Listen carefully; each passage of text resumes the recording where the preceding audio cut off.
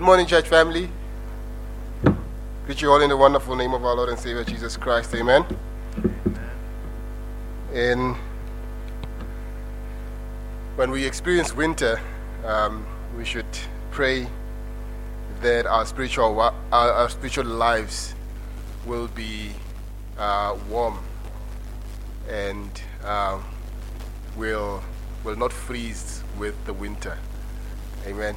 Because sometimes we go through the season of winter and it becomes metaphorical for our spiritual lives that are also freezing along.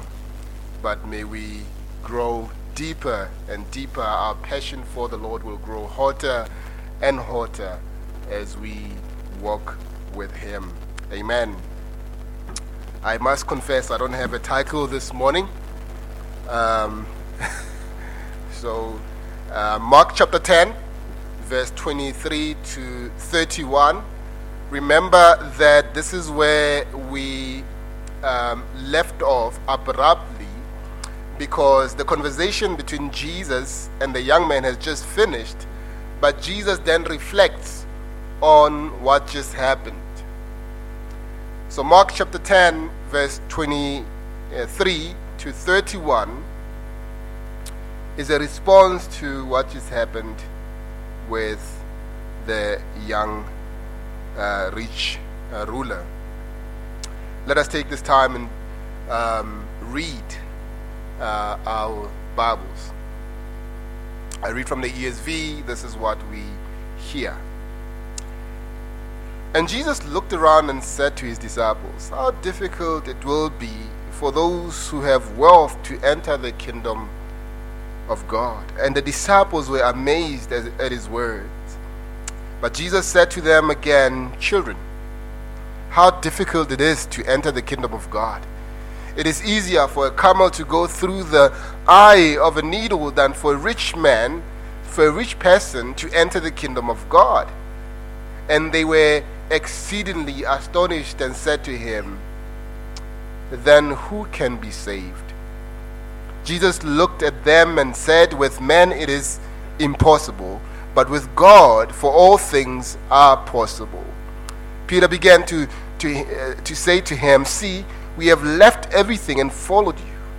Jesus said, "Truly I say to you, there is no one who has left house or brothers or sisters or mother or father or children or lands for my sake and for the gospel, who will not receive 100-fold now in this time houses and brothers and sisters and mothers and children and lands with persecutions, and in the age to come eternal life. But many who are first will be last, and the last first." So as I said, that there is no title, but as you read the passage, it becomes clear that Jesus is warning against riches. So we could give this title, "Riches I Heed Not." Riches I heed not. Let us pray.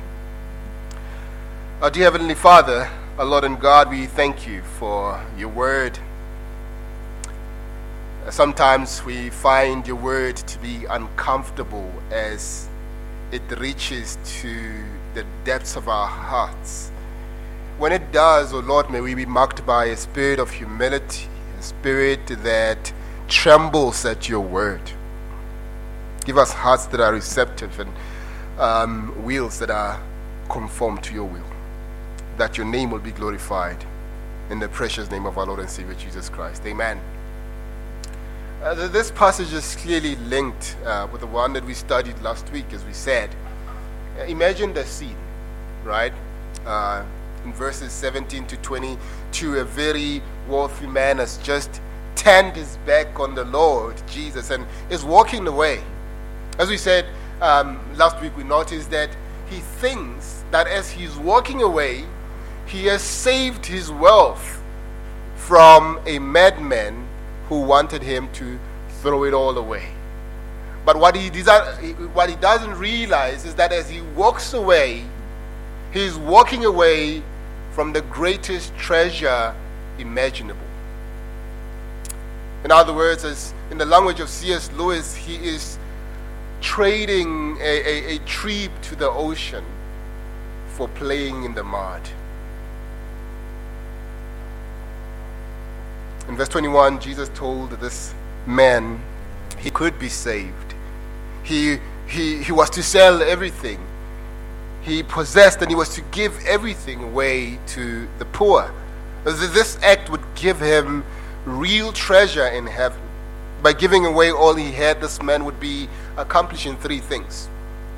Right? He will be getting rid of his real God, small letter G, which was his wealth. Secondly, he would be helping those around him who were in great financial need. And thirdly, he would be storing up treasure in heaven where it would never be lost, stolen, or ruined. Then Jesus told the man to take up his cross and follow him. This is a call for this young man to make a public, once for all commitment to die to self and to live for Jesus. When this young man hears the words of the Lord Jesus, he turns around and walks away. He chose his wealth over salvation. He chose his way over God's way. He chose eternal death over everlasting life. He chose the world over the kingdom of God. He chose hell over heaven. The disciples were probably excited about the prospect of that fellow joining their number. Wouldn't it be amazing? Right? As he comes and he has this desire, how can I be saved? And we are all excited. They imagine that all that he could do with his wealth, power, and position. They just couldn't believe it, that look who is joining our ranks. Brothers and sisters, as God does not look at the outside and looks at the heart, we must also be discerning as well. We must be discerning. We must not be tickled by people's wealth. We must be not tickled by people's position in life. We must not be tickled by those things. We must always want to be faithful to God's word, regardless. A lot of folks in our churches are like that too. When a wealthy, powerful individual comes in, they will be flattered because of what they can contribute financially to the ministry. James warns against that mentality in the church. Remember James chapter 2, verse 1 to 10, when these two men walk in the church, and one is wearing a gold ring, and he just looks the part, He just looks the part. And the other is wearing rags, and he looks like, the last time he bought clothes was 20 years ago. And when they come in, they show favor to the one who looks rich and tell the one who is not rich to sit on the mat. Jesus had somewhat a different approach. Jesus was not impressed by the young man's portfolio, by his position in the synagogue, by his prominence in the community. Jesus saw the man as he really was. He saw him as a poor, lost sinner in need of a savior. Jesus offered the man everlasting life, but the man chose eternal damnation and walked away from Jesus. This is not always the case, but mostly people with wealthy people want to be in control. They throw their money around. They throw their money around to get to positions of power. They consider leadership positions as positions of power. They want to buy themselves to positions of leadership and control. They want to make decisions, even in the local churches, not decisions that are spiritual, but decisions that fit them. They want to be in the pocket of the leaders so that the leaders will not speak against their sins. My mentor when I was in seminary, Steve Plodinek, once told a story about a man who was part of their church, whose monthly contribution to the church when he arrived at church was a lot of money. It was money that they had never seen as a local church before. And he kept giving, and he kept giving, and he kept giving. And one day, his motives were revealed. He wanted to make his way into leadership, and they sat him down as the elders, and they looked at his life and looked at his marriage, looked at the way he led his children, looked at his testimony to the world, and he was found wanting. And he fought and he threatened the fact that he won't give anymore. And they looked at their budgets and they looked at how they will suffer as a result of him leaving the church. And they sat down together and said, we will stand on the word of God. Perish with your silver. Brothers and sisters, inasmuch as we pray that God would also bring in our midst those who are well-to-do financially, we do not put those as things that control our actions, that control our decision-making. Riches I heed not.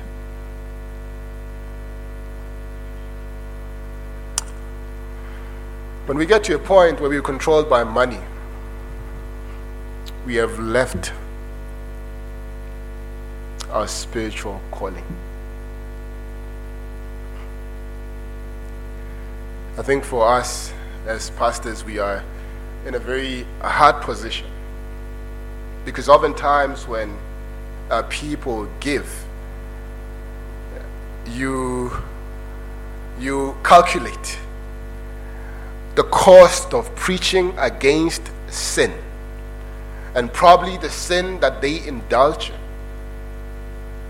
But let me tell you, when we stand before God, God won't ask us about our church budgets. God won't ask us about our church budgets. When we stand before God, God won't ask us, how much we got paid. That's not the thing that God will ask us. It is whether we were faithful. Now this young man, when he leaves, after he had this conversation with Jesus, thinking that he will be welcomed into the fold because of his position in the community, because of his wealth, because of his prominence, when he leaves, Jesus uses this moment to teach his disciples about the danger of riches in this world. He teaches them a few truths that all generations would do well to take heart. Today I want to look into these verses and talk about the truths revealed here. I want you to see first the truth about the riches. Second, the truth about the redemption. Thirdly, the truth about the rewards. Notice these truths with me as we try to grasp everything the Lord is saying here. First of all, the truth about the riches. We find this in verse 23 and 25. Can the mic be balanced? Now, notice in verse 23, there's an announcement that Jesus makes. As the rich young ruler walks away, Jesus looks around at his men and makes an astonishing statement. He says that people who possess the riches of the world will have great difficulty entering into God's kingdom. The problem is not with a person having money. The problem is when money has the person. Right? The rich young ruler was wealthy, but he did not possess his riches. His riches possessed him. This is always a recipe for spiritual disaster. We considered First Timothy chapter 6 verse 10 that says the love of money is the root of all kinds of evil. No, let me say this in parentheses. As parents, we desire that our children will grow up and take care of themselves, right? We don't want to have children in their 30s still living in our houses. So we prepare them for life. We take them through school and we encourage them. We encourage them to do well. We encourage them to do well for themselves. And I'm sorry to say this, if that is the only thing that you're doing with your children, then you're failing as a parent. If they get straight A's and get into and go on to get into the best universities in the world, and they do well, get the best jobs with the corner office and earn 200,000 rands a month. I was surprised when there was this thread on Twitter about salaries. I was shocked. I was saying, what are we earning? People are earning 150,000, 250,000 per month. I couldn't believe myself. Do well, Central Baptist Church. Anyways, I'm just joking with you. So if that is the thing that makes you happy at the end of the day, that your child has a corner office and they earn 250,000 rands and they drive the latest car and they live in the nicest house, you failed as a parent. You prepared them to be bound by this life. And when they stand, and just imagine how painful it will be if you are a Christian parent and your child is sitting on the other side and you are sitting here in eternity and you are amening God's judgment towards them. Think about that. You are saying amen to God's judgment. Amen to God's wrath being poured on them. The best way to protect our children, I'm not saying that they should not have an ambition to do well. I'm saying that everything that they do, show them that they must do it to the glory of God. And the best way to show them is through your life. Now, as he makes this announcement, they are astonished.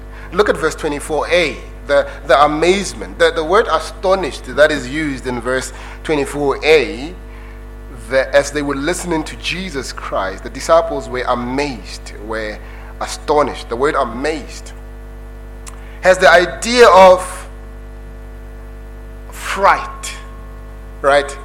Responding with fright, as if you're scared. What these men had blew them out of the water.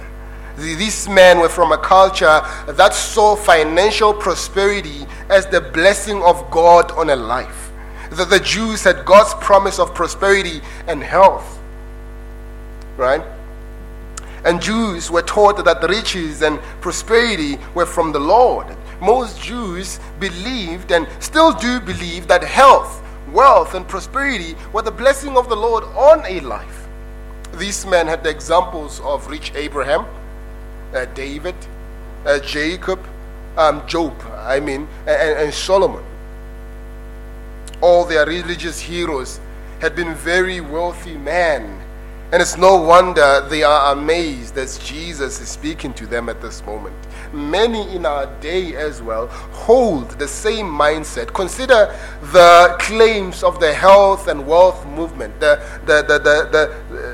this part of the offshoot of the charismatic movement, the health and wealth movement. Those preachers who tell us that when we are right with God, we will have plenty of money and perfect health, that everything will go well with us. Anything less than that, a standard proves that you are not right with God in their eyes, that you don't have enough faith. Some people in this room think the same way. When you have plenty, you say, the Lord sure has blessed me. When you go through a difficult time, you say, I wonder what I did to make the Lord punish me.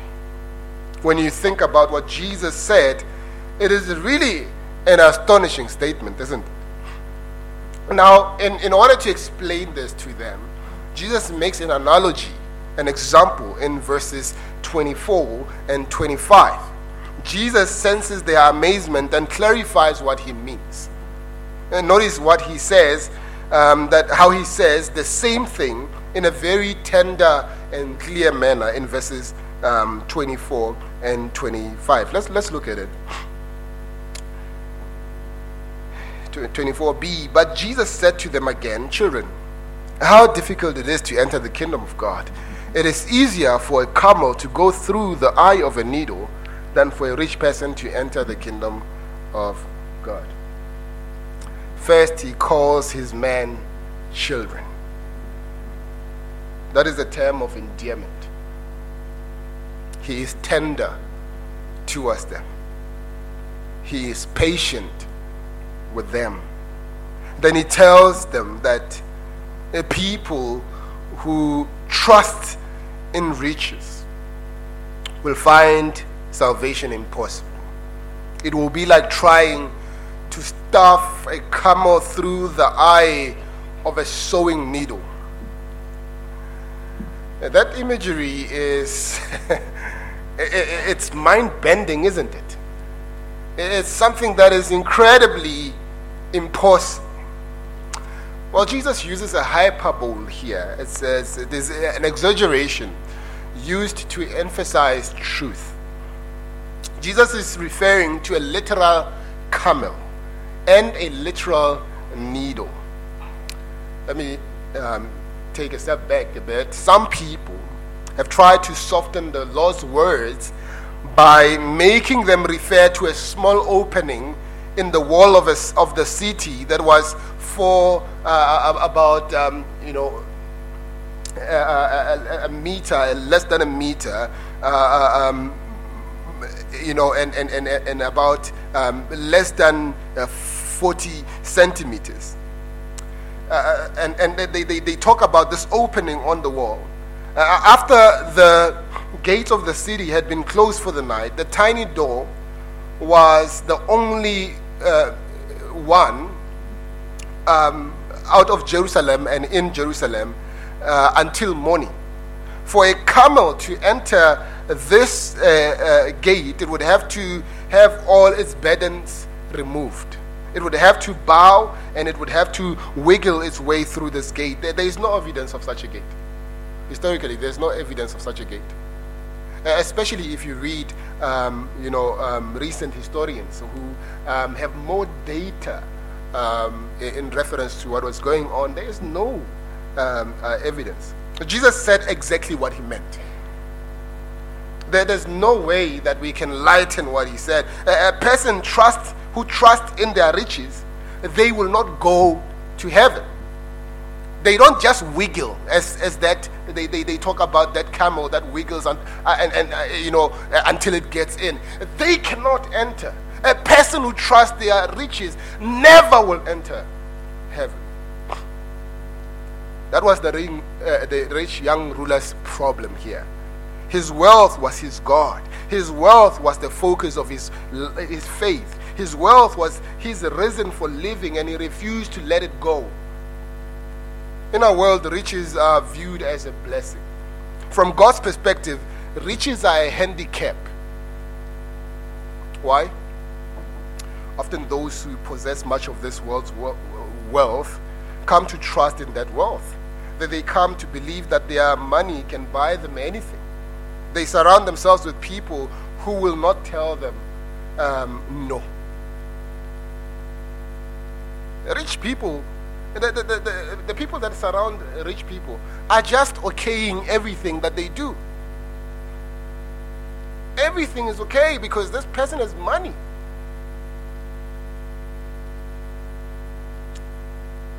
You know, when you get to a point, and I want you to listen to me carefully, when you get to a point where your money controls the nature of relationships around you, you are in a wrong position.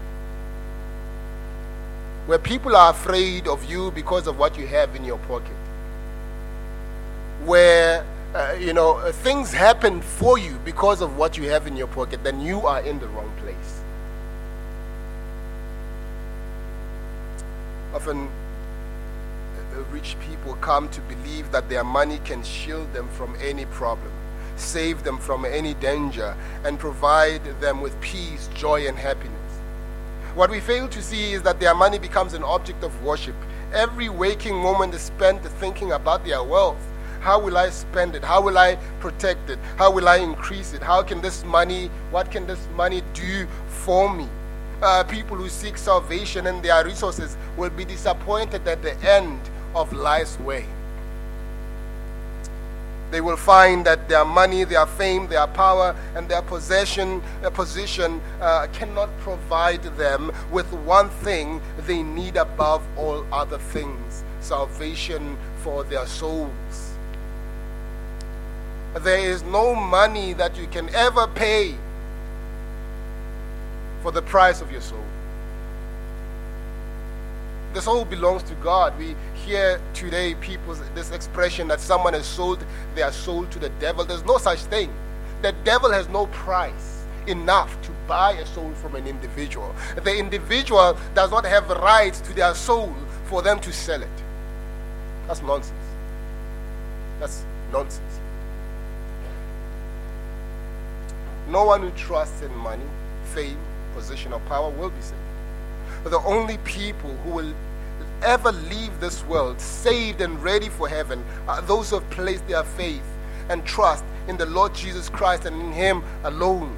He is the only path to salvation. There is no other name under heaven that can be named than the name of Jesus Christ. He is the way, the truth, and the life. No one goes to the Father except by Him. He is the door.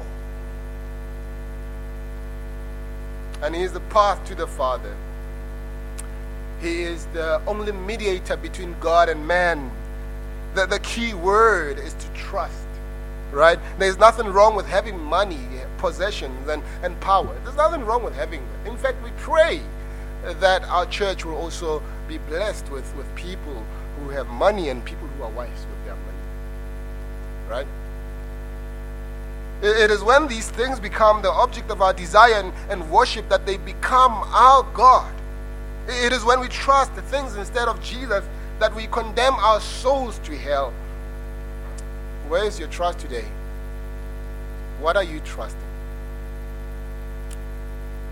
Oftentimes, to gauge what you're trusting is to ask yourself, what are you anxious most about when it is absent? What is it that causes you to be more anxious? One of the major problems with wealth is that wealth can cause us to trust the wrong things in life. Here's the problem with riches. Riches, first of all, can become an idol in your life. Anything you ascribe worship to, which is the meaning of the word worship, is your God. Your God is anything you give your worship to, you ascribe worth to. Riches, secondly, can tempt people to hold up what they have. That there can be a strong temptation and desire to think that to think what you have is given to be used to gain even more. Thirdly, riches can bring false trust. You might think your money can buy you anything, even salvation. It can't. Fourthly, riches can bind us too tightly to earth. Having too much of this world's wealth can cause all of our attention and our affections to be focused on, to be focused in this world, to the exclusion of heaven. Imagine if the health, wealth, and prosperity gospel was actually true. Would there be a need for heaven? Because we are perpetually healthy, we are perpetually wealthy, we are prospering in everything. We have no desire to leave this world behind. We have no desire. When you struggle with sin and you think about a place where sin is absent, when you struggle in this world, you think about being with God. You have no desire for that. You will never have a desire for heaven. A place where God has built for his children, a place where God was not ashamed to be called our God, because he has prepared a place for us. We will never seek that place. I think about Revelation 21 when it talks about the things that will be absent when our God is with us and we see him face to face. It says there will be no weeping anymore. What does that imply about this world? That we will go through weeping. It says there will be no sickness. It implies that in this world we will experience hardship. But these hardships, brothers and sisters, they are not sent by the devil. They are God's messengers to prepare us and to make us long for glory. The prosperity gospel will tell you, say the devil is a liar. Yes, he's a liar, but they are also liars.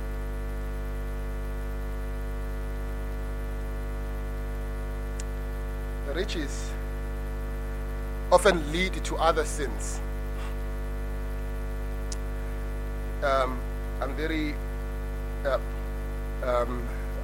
I've really spent a lot of time with young people, and I'm also young.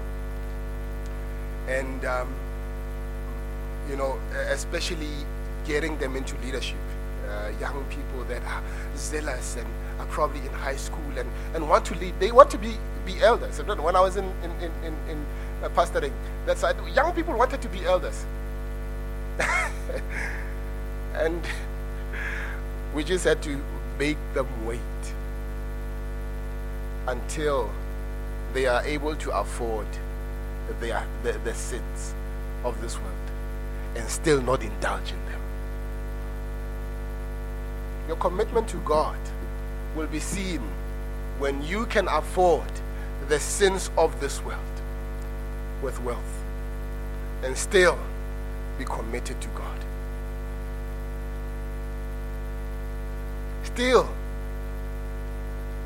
be grounded in the things of God.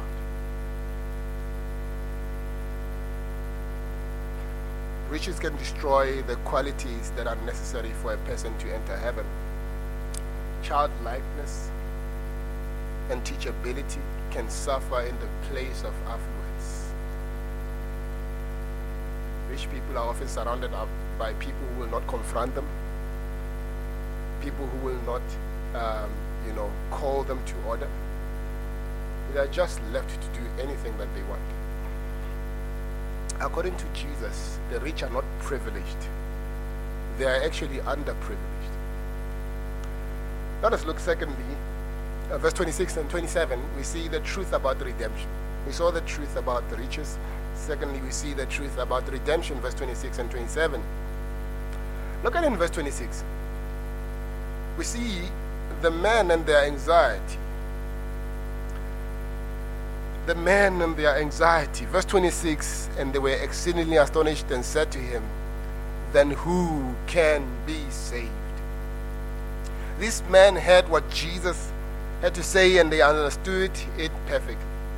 If you are rich in this world's goods and you put your faith in the things you have, you will not be saved and you will not go to heaven. They understood it perfectly. When they hear this, they are astonished out of measure. This means they are blown out of their minds. They hear these words and they just stand there with their mouths hanging open and with their chins lying on their chest. They are dumbfounded by what they have heard Jesus say. Their response is to ask, who then can be saved? they've considered the situation, and they realize that, in a sense, we are all rich. We all have possessions to some degree, and we all have access to some things to some level. They understood that anybody who became caught up in looking at what they possess rather than relying on the Lord is in simple faith. That they hear Jesus, and it seems to them that that he has forever slammed the door of salvation to everyone who possesses anything. Now let me say this in parentheses again, because at the moment we're looking at it can be like this, that those who don't have money, looking at the people who have money and say, yeah, you're in trouble. The poor can also bar themselves from heaven by trusting in the riches that they are pursuing. All their lives are focused on running after riches. I want to make it in life. I want to get this bag. I want to, I want to do this. I want to do this. We're not saying that growing and doing that is wrong. But if that is the focus of your life, you are also in trouble.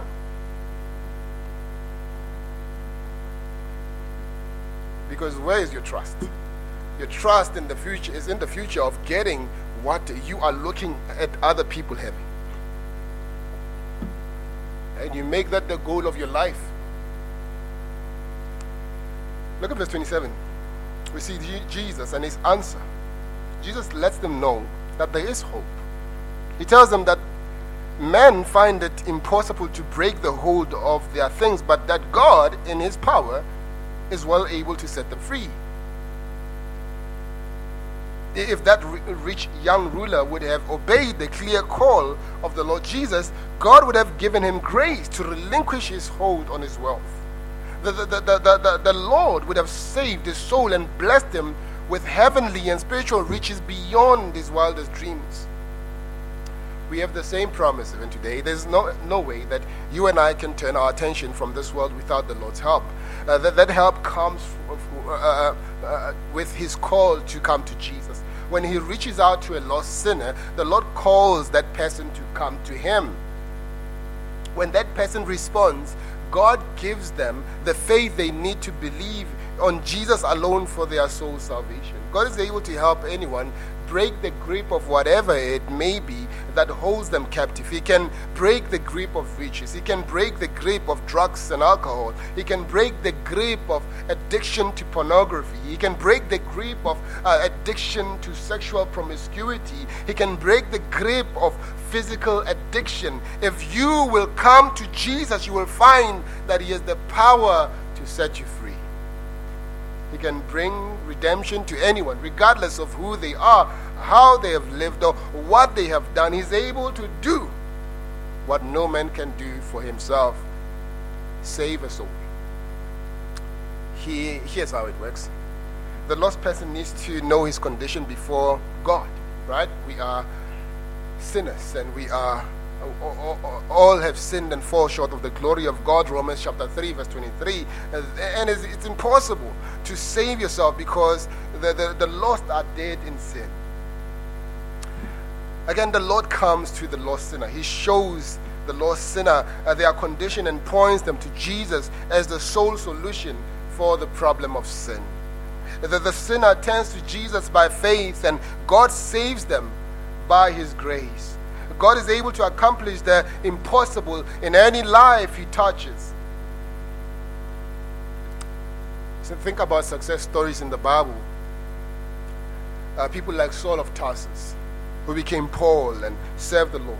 Simon Peter, the great fisherman who served the Lord and became fishers of men. Think about yourself, where your life was transformed and turned around. Thirdly, and lastly, we see the truth about the rewards. This is verse 28 and to verse 31. Look at verse 28. There's a consuming worry here. There's a worry that they have. When Peter hears this, he speaks up. He reminds Jesus what they walked away from, that they walked away from everything to follow him. These men have turned loose of all their earthly responsibilities to follow Jesus. They had given up money, homes, families, businesses, etc., all because Jesus had asked them to.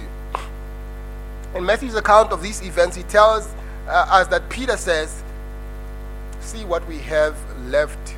See, we have left everything and followed you. What will we have?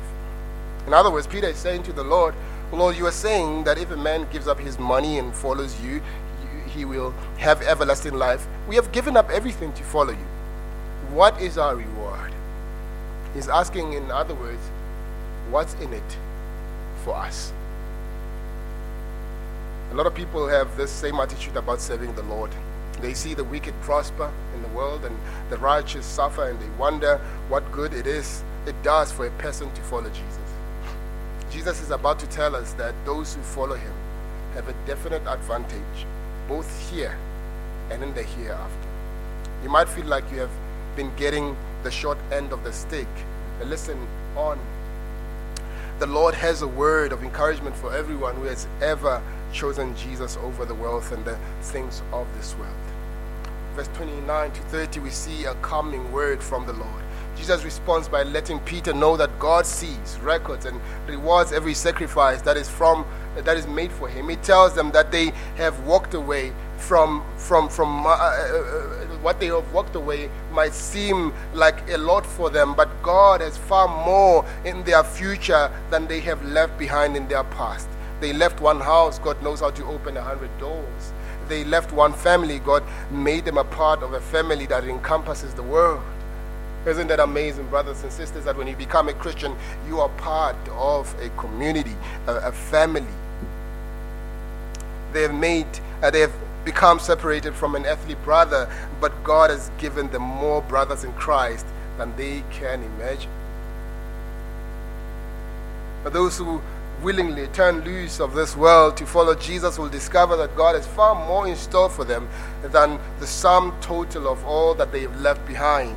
When Jesus speaks of 100-fold, I need us to understand that Jesus is not speaking like some preacher on TBN. The best way to watch TBN is to watch it with your TV off. I'm being serious. He simply means that it is more than you can imagine when he says 100-fold. He's not saying that if you give 1 rand, he will give you 100 rand in return. He might, but he might give you 1,000 as well. He's simply telling us that he is far more for us than anything that we could ever give up following him. To put it simply, you will never outgive God. I don't know how to put it, but I think that's a better way of putting it. You will never outgive God, right? Now God doesn't always pay off on the 25th of every month, but he always pays off, and he will always pay well. Being a Christian might not be the best investment that you make in the sense that you will have money because you're a Christian. But I'm telling you, the eternal rewards are out of this world, literally. If you serve Jesus, he will see to it that you are blessed beyond your wildest dreams. He also lets us know that this 100-fold will come to us with persecutions. There will be a price to pay for following Jesus. Not everyone will be excited to see you serving the Lord. Difficulties and trials will come because of your commitment to the Lord. All who desire to live a godly life in Christ Jesus will suffer persecutions. 2 Timothy chapter 3, verse 12. But God will bless you in spite of any trials you might face along the way. Then Jesus ices the cake here. He tells us that those who turn loose of this world to follow him will be blessed in this life, but they will also receive eternal life. So Jesus tells us not to worry about what this world has to offer. It simply cannot compare to what the Lord has for those who trust him. Money can buy a lot of things, but there are some things that it cannot buy. Let me just give you a catalog of those, right? Money can buy you a bed, but not sleep. Money can buy books, but not brains. Money can buy food, but not an appetite. Money can buy a house, but not a home. Money can buy medicine, but not health. Money can buy amusement, but not happiness. Money can buy finery, but not beauty. Money can buy a crucifix, but not a Savior. Do you have what matters the most? Do you have a personal relationship with the Lord Jesus Christ? In the end, it will not matter how much money you have accumulated or what you leave behind. All that will matter is Jesus. If you have Him, you are saved and you will go to heaven. If you do not have Him, you are lost and you will go to hell. Now, verse 31, as we conclude, has a clear warning here. Those who are first in the world's accounting will finish last in the race to heaven. We see the celebrities and the wealthy people, and there is a tendency for us to think that they are somebodies. In God's eyes, it is not riches that make a person somebody special. It is faith in Jesus Christ. There are billionaires and millionaires who do not even make a blip on God's radar. But there are poor, faithful saints of God who have His attention all the time. One day, when we get home, all those who reached for first place here will not even cross the finish line there. At the same time, those who faithfully lived for the Lord here will be rewarded there. I once saw a bumper sticker that said, "He that has the most toys wins." That's not even close to the truth. Here is the truth. He that has Jesus wins. And he does not have Jesus. He who does not have Jesus has nothing. And even though he may have everything in this world, he lacks the most important thing. So what can we take away from this message? There are several things that to think about as we close. First of all, I would like to sincerely ask you, and I'm not asking about are you faithfully coming to church, I'm not asking about are you faithfully giving, all those things are good, but I'm asking, are you truly saved? What do you trust to take you to heaven? If you were to stand before Jesus Christ on that last day and you stand before Him and He says, "Why should I let you into heaven?" Let me tell you, brothers and sisters, that if you are going to start the answer by saying, "Because you are already in trouble. It is because Jesus has saved me, has given His life, has died in my stead and taken the wrath of God. He has clothed me in a righteousness I do not have in myself and has given me His life. It is no longer I that lives, but Christ lives in me." Secondly, what is your attitude towards money? I'm looking forward to the Bible study that is we're starting this coming Thursday. Brother Henry will be leading us through that a 6-week series of on giving. What is your attitude on money? How do you think when it comes to issues of money? Do you love it?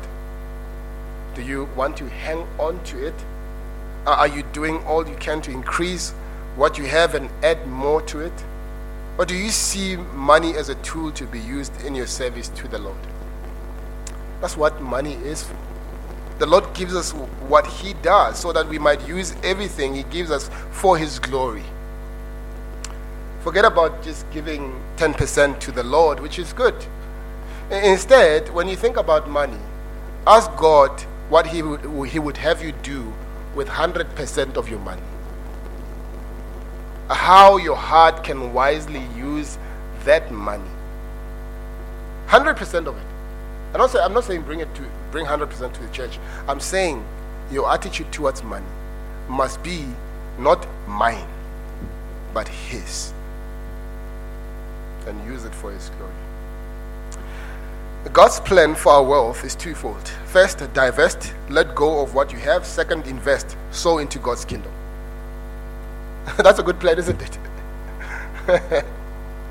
Some people fixate on money. If that is true of you, then money is your idol in your life. If your attitude towards money needs work, come to Jesus and have him straighten it out. Thirdly and lastly, what have you given up to follow Jesus? Has your faith ever cost you anything? Does it cost you your comfort, your convenience, your time, your schedule? What does it cost you to follow the Lord Jesus Christ? Are you putting the Lord Jesus Christ as a footnote in your life? You do everything and you give him the last. You give him the crumbs of your life. The rest you give them to your boss at work. You give them to your pleasures. You give them to your hobbies. You give them to your conveniences, your comforts. And the Lord gets the crumbs of your life.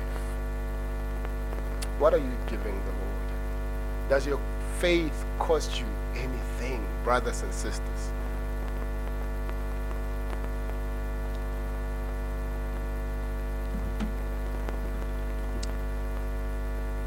Hudson Taylor was a missionary, giving up all his life, and went to become a missionary in a foreign country. When he was asked, no, it's not Hudson Taylor, it's actually C.T. Studd, I'm sorry. And he said, there's no sacrifice too great that I can make for Jesus if he is God and he has died for